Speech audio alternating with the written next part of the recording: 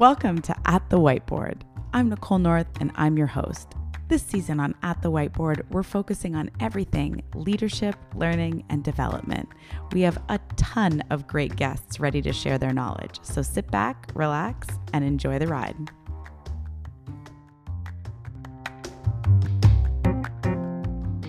Hello, and welcome to At the Whiteboard. I am your host, Nicole North, and I am joined for the second time on the At the Whiteboard podcast by Meredith Grandai.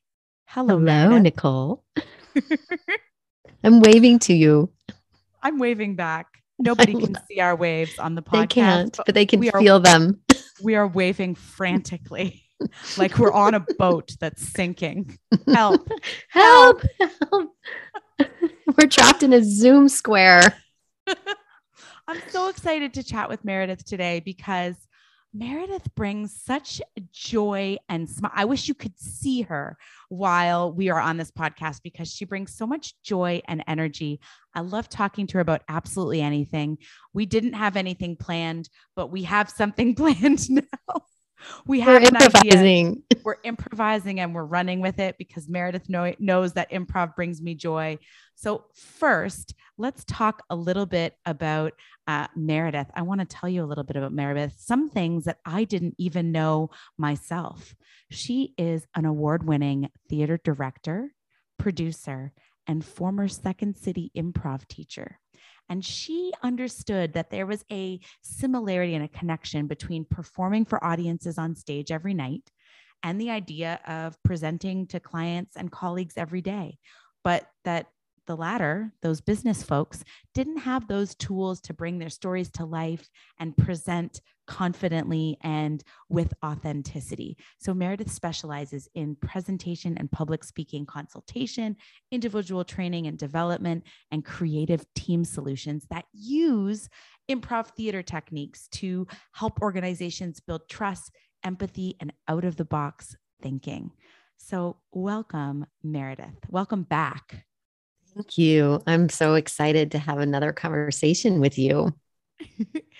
So we started just toying around and playing. And I mentioned how much I loved Meredith's energy. And if you find her on social media or on TikTok, she is so authentically herself. And it's captivating. Well, thank you. You're very sweet. How do you get that? Is it confidence? Is it being okay with you and just saying, fuck it? I'm going to just say fuck it on the podcast. I love that you said fuck it. I do. I really do. Which that's a lovely bridge into this quote that I may get correct. And I may get a slightly incorrect. But Martha Graham, who was a beautiful Renaissance powerful dancer in the modern dance world, had a quote, which is, "What other people think of you in this world is none of your business." And so that quote I love and think about often when I'm in front of a camera, if I'm talking to an audience. It's that piece of everyone's going to have an opinion about me, and that is okay. It's because honestly, if I dwell on if people are going to like me or not, then I'm actually not serving the higher purpose. Drop your mic down right now. Just drop that thing right on the floor. That is a mic drop moment. It doesn't serve it.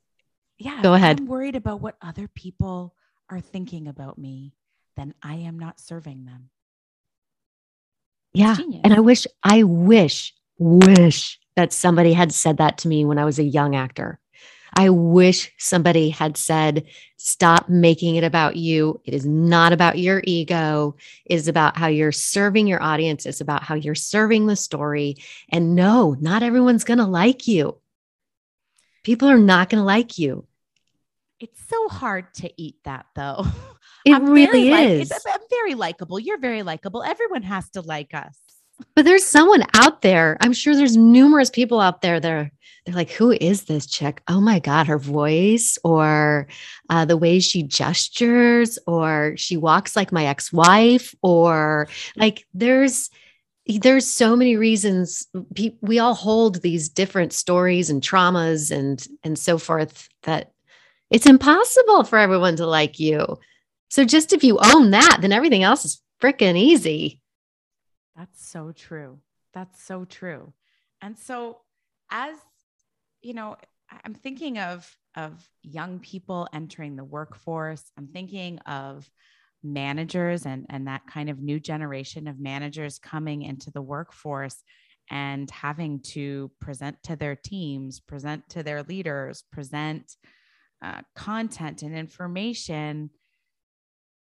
What are some tactical tips to help? Because it's easy to say, like, don't worry about them, worry about you. Don't worry if they don't like you, worry about your content. But sometimes those feelings become overwhelming. How do we Oh, they're how do we learn how do we learn to pull it away?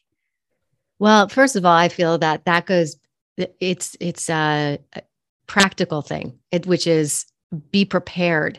Like you still show up professionally, you still show up really prepared and practiced, and you know what your why is, you know what your purpose is, then everything else should fall into place. And if you've done that work and someone still doesn't like what you're doing, that's not on you.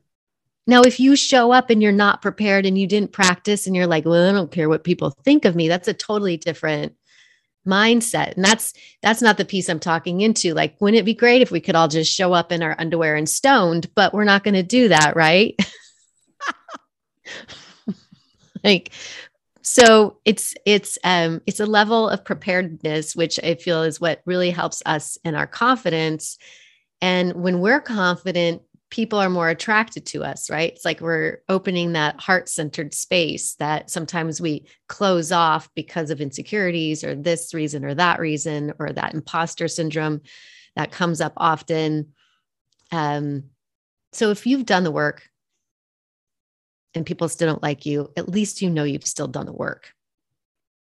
It's fascinating because I also wonder, in those times where you didn't have time to do the work, or you Which were is crunched, or something happened, which is also often, if you can tap into that piece of like, what do I add value in here?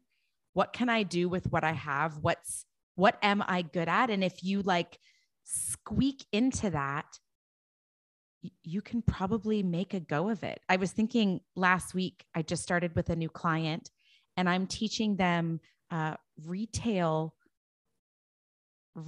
customer service. And I don't know, the last time I was in retail customer service, it may have been 1999. I don't know. So I felt really out of place and I didn't have a lot of time to prepare. And I was like, what am I going to study? Like the retail data from, from what's happening in the last year. Like this doesn't make sense. And I finally just went, what am I good at?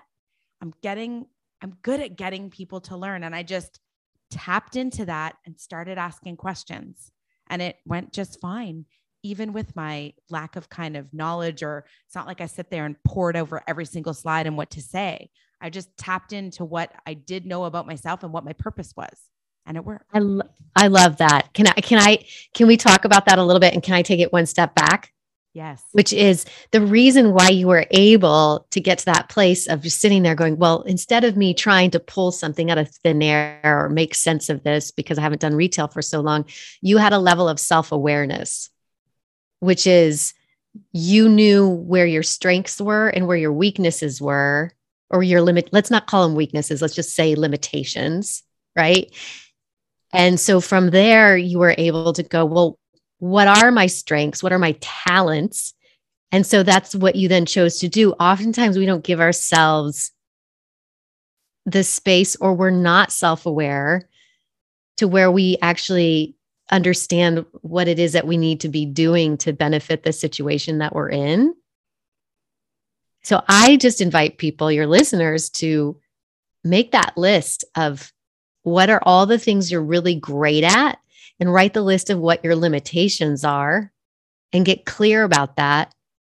And so that when opportunity arises, you can look at that with a level of self-awareness and be able to act from that place. But if you're not clear, then it's going to be more difficult to act from that place. So I just want to say, I think that's super, that's so cool. You did that.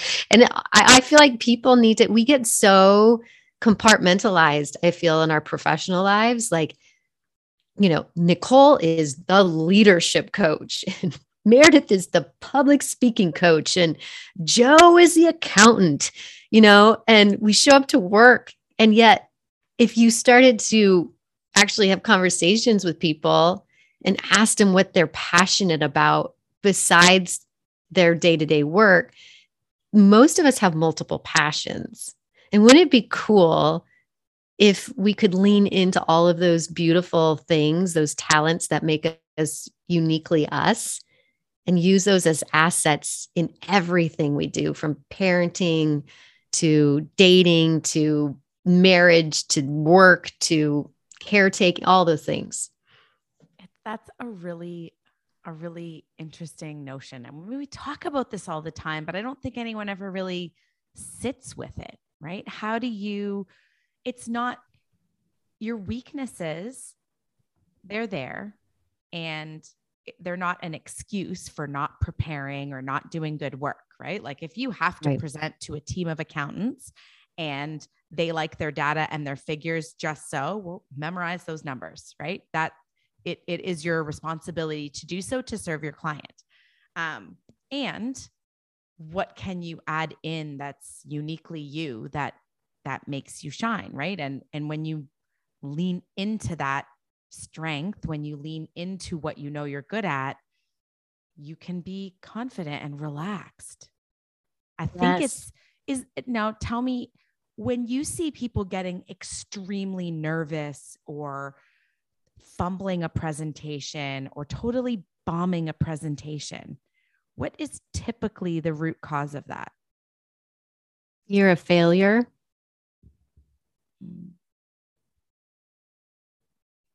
That's not leaning into your strengths. That's leaning into your weakness. Fear of what other people think of them. That's not what that lady told us. She told us that's none of our business. What was her name? Martha Graham. Martha Graham. So I feel like, so if we're aware of, did I answer your question? I did answer it. Do you want me to expand on that more? But I really do. I feel like ultimately it's just this, our block is fear of failure. We get into our heads and we stop being present. I think of when I used to present with other facilitators, I would lose my mojo. Like I would lose my steam, or I wouldn't trust myself. I'd look at the slide and be like, I don't know how to talk about that. And I'd be like, over to you, passing this slide over to you. And it's so fascinating because when I started facilitating by myself, I always just figured it out. Or skip the slide, one of the two, but like it wasn't such a big deal. Like it just happened. So I think that's really interesting. This idea of our fears and our worry about all those things can really decimate a product or an interaction. It seems so sad when you reflect on it that way. Yeah, 100%. I feel there's things we can do for ourselves. So I'm just going to go back to that question you asked about, like, well, what if we have something last minute and we can't prepare for it? Right.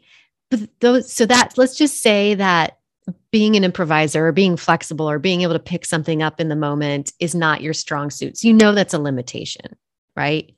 So then you can build that muscle. You can say consciously, I know this is a limitation of mine, so I'm going to seek help. I'm going to get a coach. I'm going to figure it out.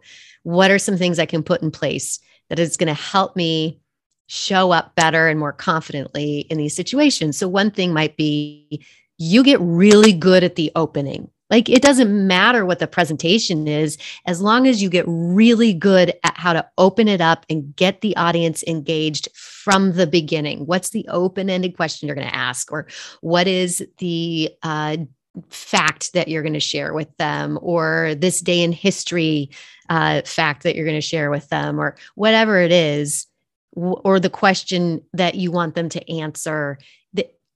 As long as you get them engaged, right? That might be your new thing. Or it might be, I'm going to be really good at closing, or I'm going to be really good at giving a 10-minute presentation with limited slides. Like, you can pick one thing. Like, it doesn't, I feel like sometimes we overthink these things.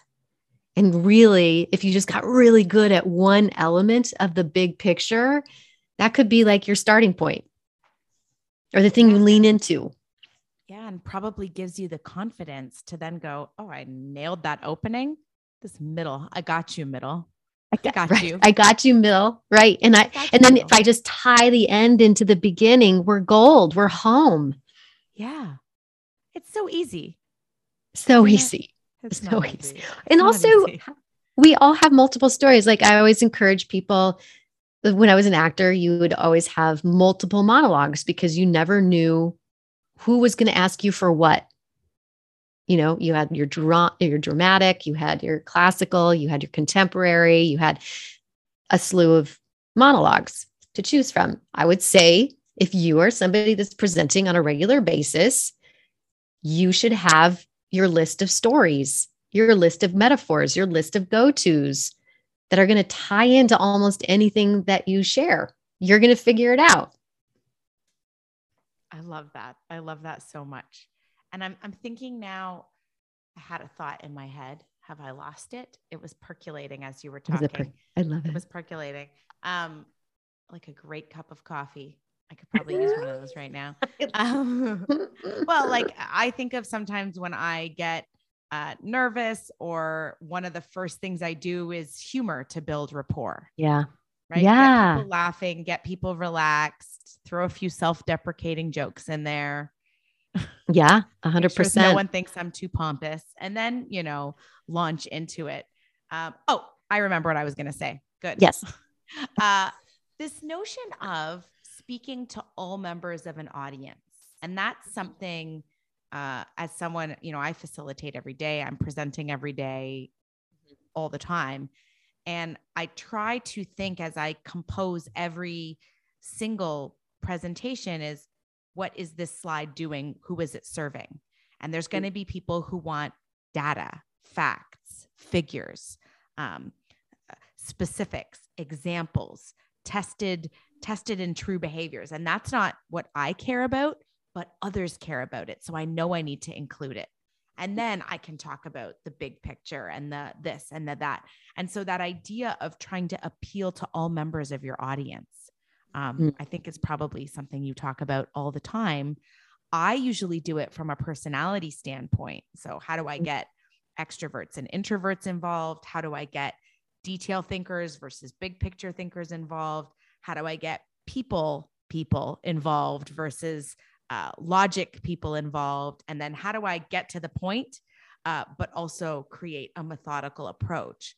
How do you do that interpretation of audience to help people make sure that their presentations are landing and hitting the mark? I always like to say to people, it's like you're creating a composition. It's like it's like the musicality of it. That sometimes resonates with people, especially if they love music or more on the creative spectrum of things.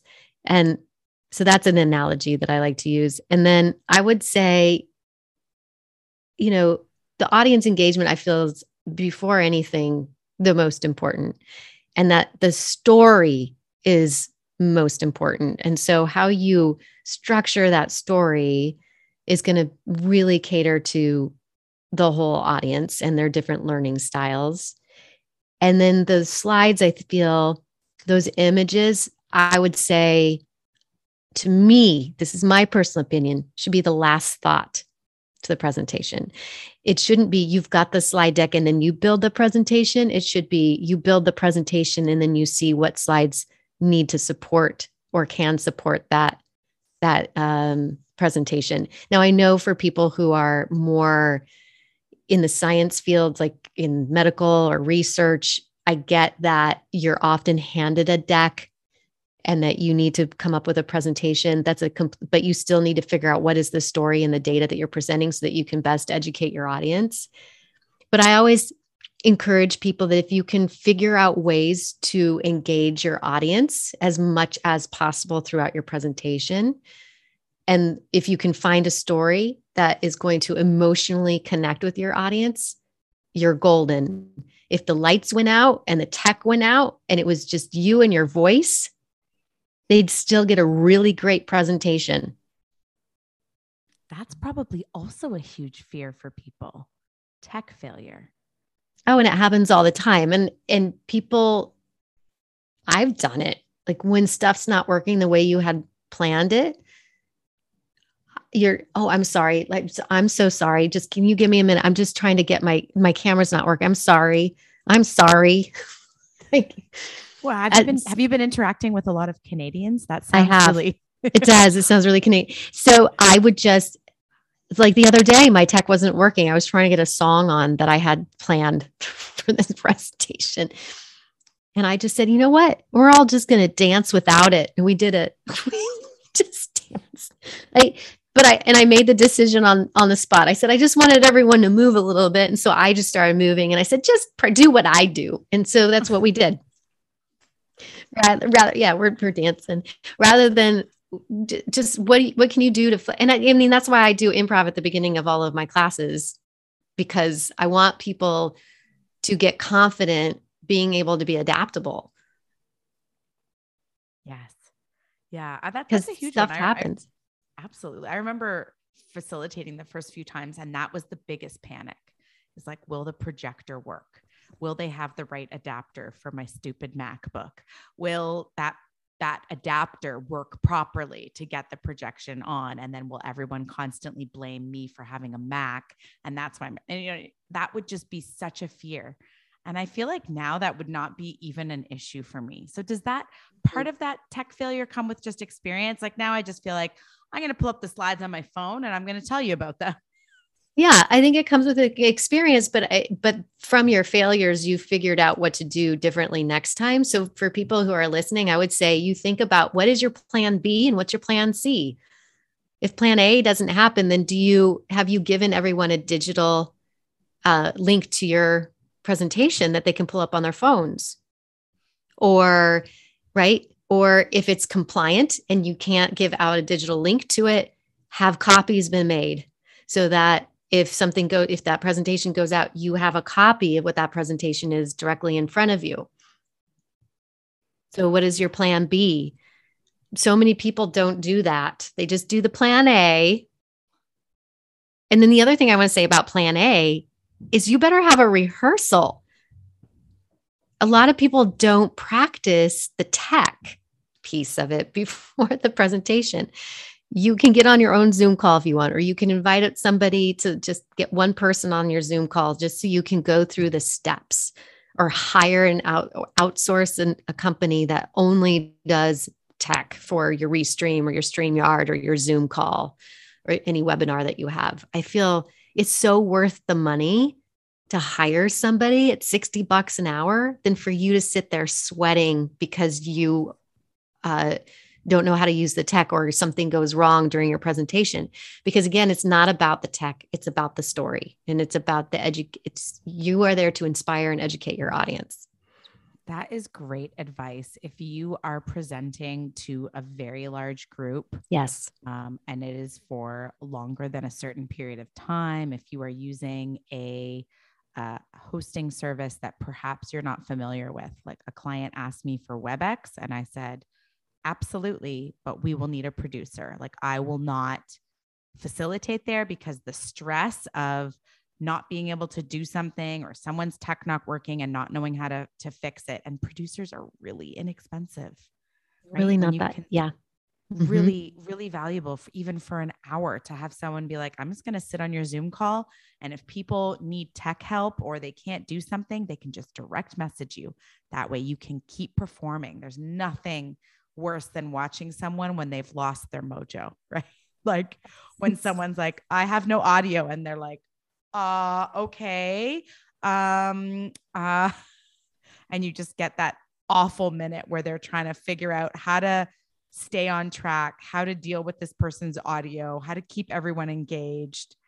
Well, how not to yeah, make and there's nothing face. worse. It's nothing worse than like getting hired by somebody to present, and then they're helping you when things go awry, and you're like, wait a minute, but you paid me. I'm supposed to be the expert and everything. Do you know what I mean? It's like So it can. awful. It can be awful. Anyway, so I feel like there's so many. I could talk about this forever because I feel like there's so many different things that get in our way. So many that about limiting beliefs or that imposter syndrome or the ideas that I made these little affirmation cards for people who are public speakers or who present often and want to get better at public speaking, just to put next to their bedside, right? Or somewhere where they would read them all the time, that just say things like, you've got this, or you're a badass, or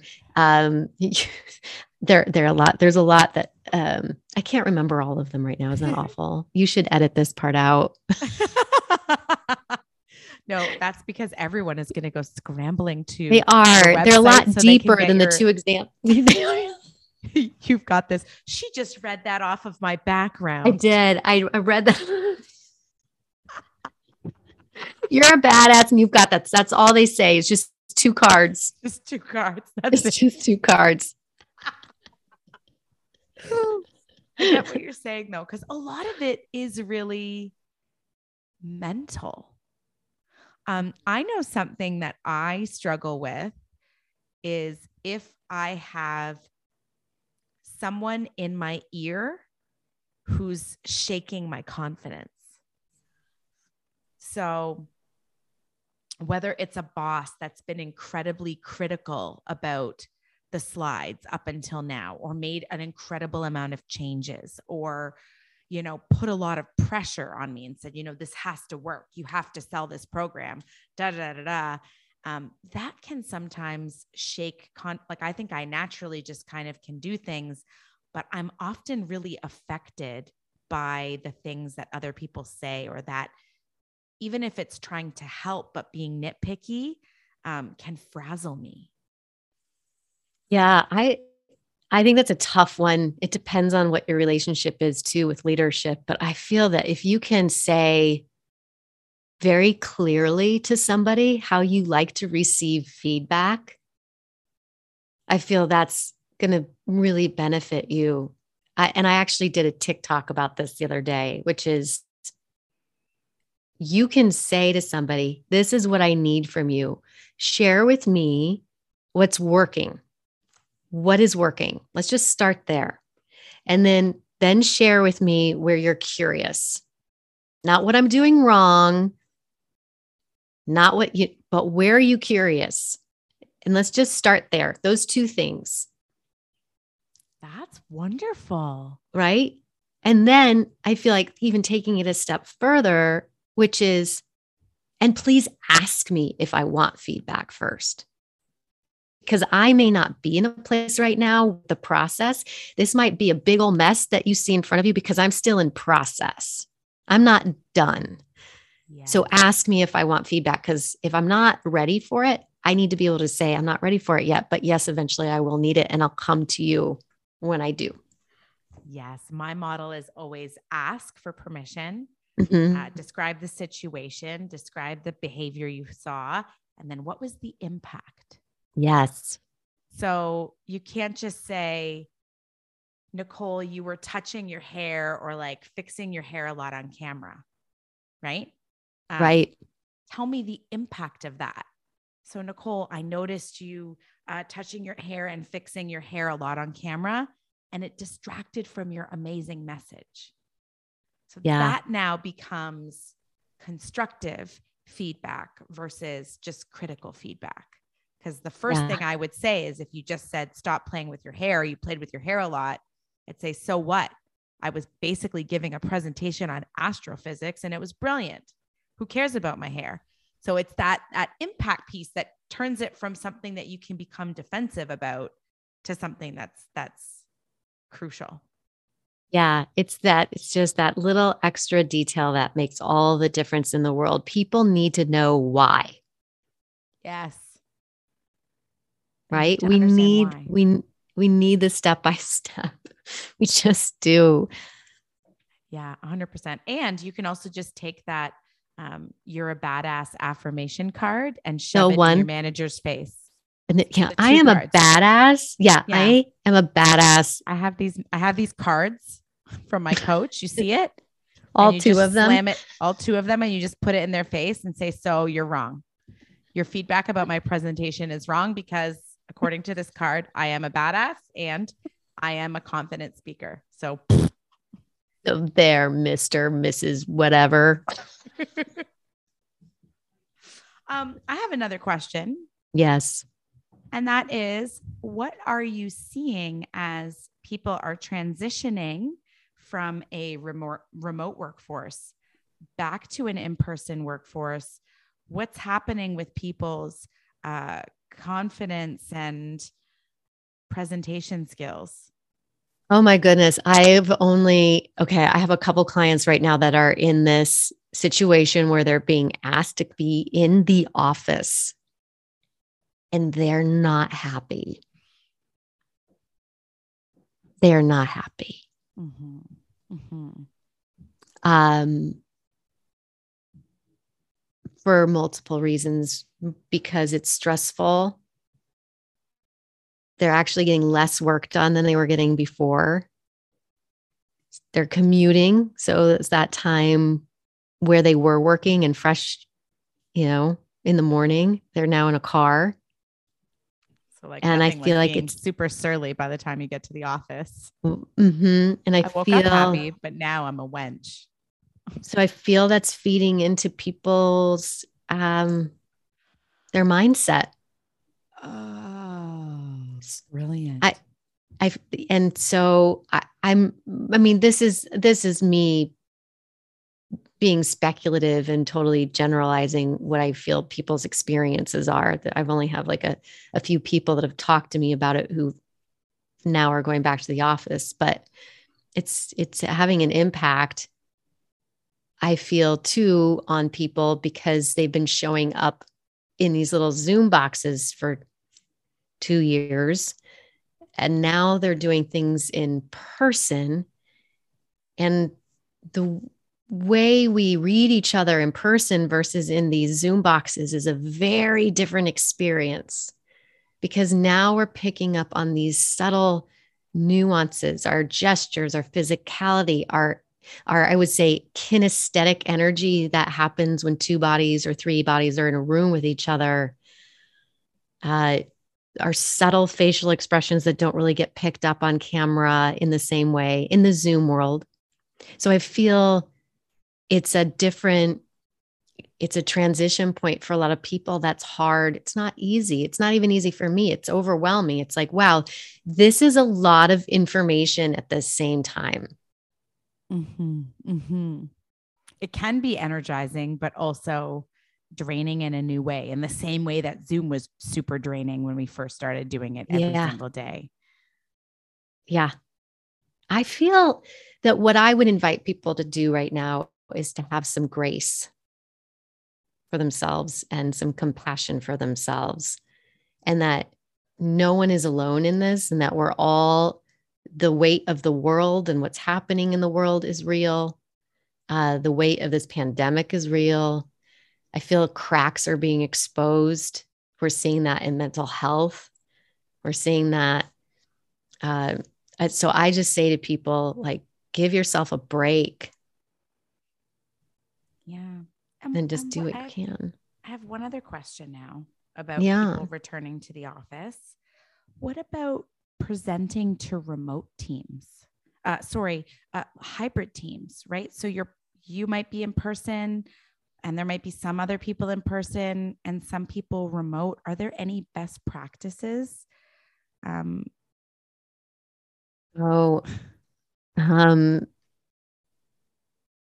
a tough one. I would say best practices for that is practice. Like practice how you're going to best deliver and how that's going to be set up. So that's working again with your tech people. If you have the budget to be able to hire people who actually have been setting up those environments so for your success, then do so. It's about being able to look. The camera is your friend. That is a person. It's not just a camera. So if you can treat that camera like another person in the room, then I feel you're going to be successful.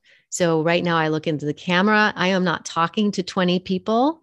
On the other end, I'm talking to one person, right? And this is true for Zoom calls and presentations anyway, but really be clear that that's one person here. So I'm going to have to address them every once in a while, but I'm going to open up my body over here because this is the live audience that I'm in front of.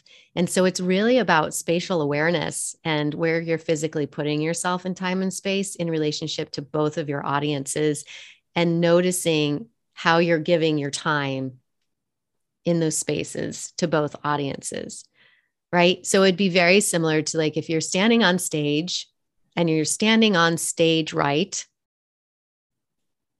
at some point, you're going to want to walk to stage left because you want your audience that you're looking at on stage left to feel like they get the same amount of you as the audience on your stage right. So similar, just a little different.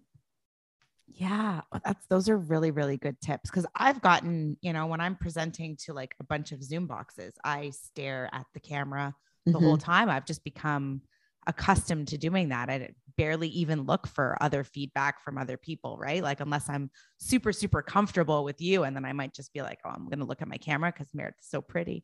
So pretty. And so you might do that. But that equity is something that we're hearing in general leadership, right? How are we coming in to hybrid situations and giving equal footing to those that are participating remotely versus in person, right? You hear examples all the time of like people that are in person are saying, okay, well, we're going to go take a coffee break. We're all going to go to the coffee shop. And when we get back, we'll start the meeting, right? And you already start to see that polarizing behavior. And that's going to exacerbate all that stress and fear and other things. So really creating safe places for people, however they're participating in the presentation. And as so important presenter, it behooves you to appeal to all those audiences and be equitable with all those audiences. Well, it's just like what you were saying earlier, like how do you cater to all the different learners? How do you cater to that? And when you have people who are virtual, that they're different learners than the people that you have that are live. They're going to see and hear things differently than those people that you have who are live, who are going to see and hear things differently. Yeah, so you do, it's a dance, but it's possible. And you can be an effective speaker if you want to be. Ooh. Some people are like, well, this is another presentation. I'm just going to do it the same way that I saw Joe do it. Yeah. Joe read his slides. So I'm going to read my slides. So, no, I'm going to read my slides and I'm going to stay in this tone the whole entire time. And I'm going to talk through my data points and I'm going to put you to sleep because you're not following anything that I'm saying. And I don't even know where I'm on the chart, but I know the data really well because I've been doing this for 30 years. Like, I don't know. It's, yeah. I love it. I think that those are some great tips as we kind of manage being authentic and real. And I think what's your on the fly, your Meredith's top tip as we close out our session? What's your one tip that you're going to send the At the Whiteboard listeners away with as they move into presenting in a new world of maybe in person, maybe hybrid, maybe they're staying remote? I put you on the spot with a big one. One big. No, tip. I love it. Okay, here's my tip, which is space. No, this is my tip. Are you ready? Drum roll. My tip is put yourself in the shoes of the audience member and ask yourself, would I enjoy this presentation? Would I enjoy this experience? And if the answer is no, then go back and figure out how you can make that an enjoyable presentation experience for your audience. That's my advice. It's an experience. Here's the thing too. It's an experience. It's not just a presentation. You're not just ever giving a presentation. You're offering an experience, because the purpose of any presentation is to inspire and educate. And if you are not giving a great presentation, you are not doing those two things. You have not done your job. And then therefore, you're probably going to have to go back and either do it again or have another meeting about it, or go so forth and so on. So don't waste your time and don't waste their time. That's what I say. Okay. That was more than one tip. Like it though. I like it though. Lean into yourself, lean into your strengths, lean into the shoes of all the participants in your meeting. Create and deliver presentations that inspire and educate. Thank you, Meredith, for the most fun afternoon chatting about things that we love. Yes, I love it. Thank you. Oh, my pleasure. My pleasure. We look forward to having you back again soon. I love it. I love it. I cannot wait. Thanks for joining us. Talk soon. You're welcome. Bye.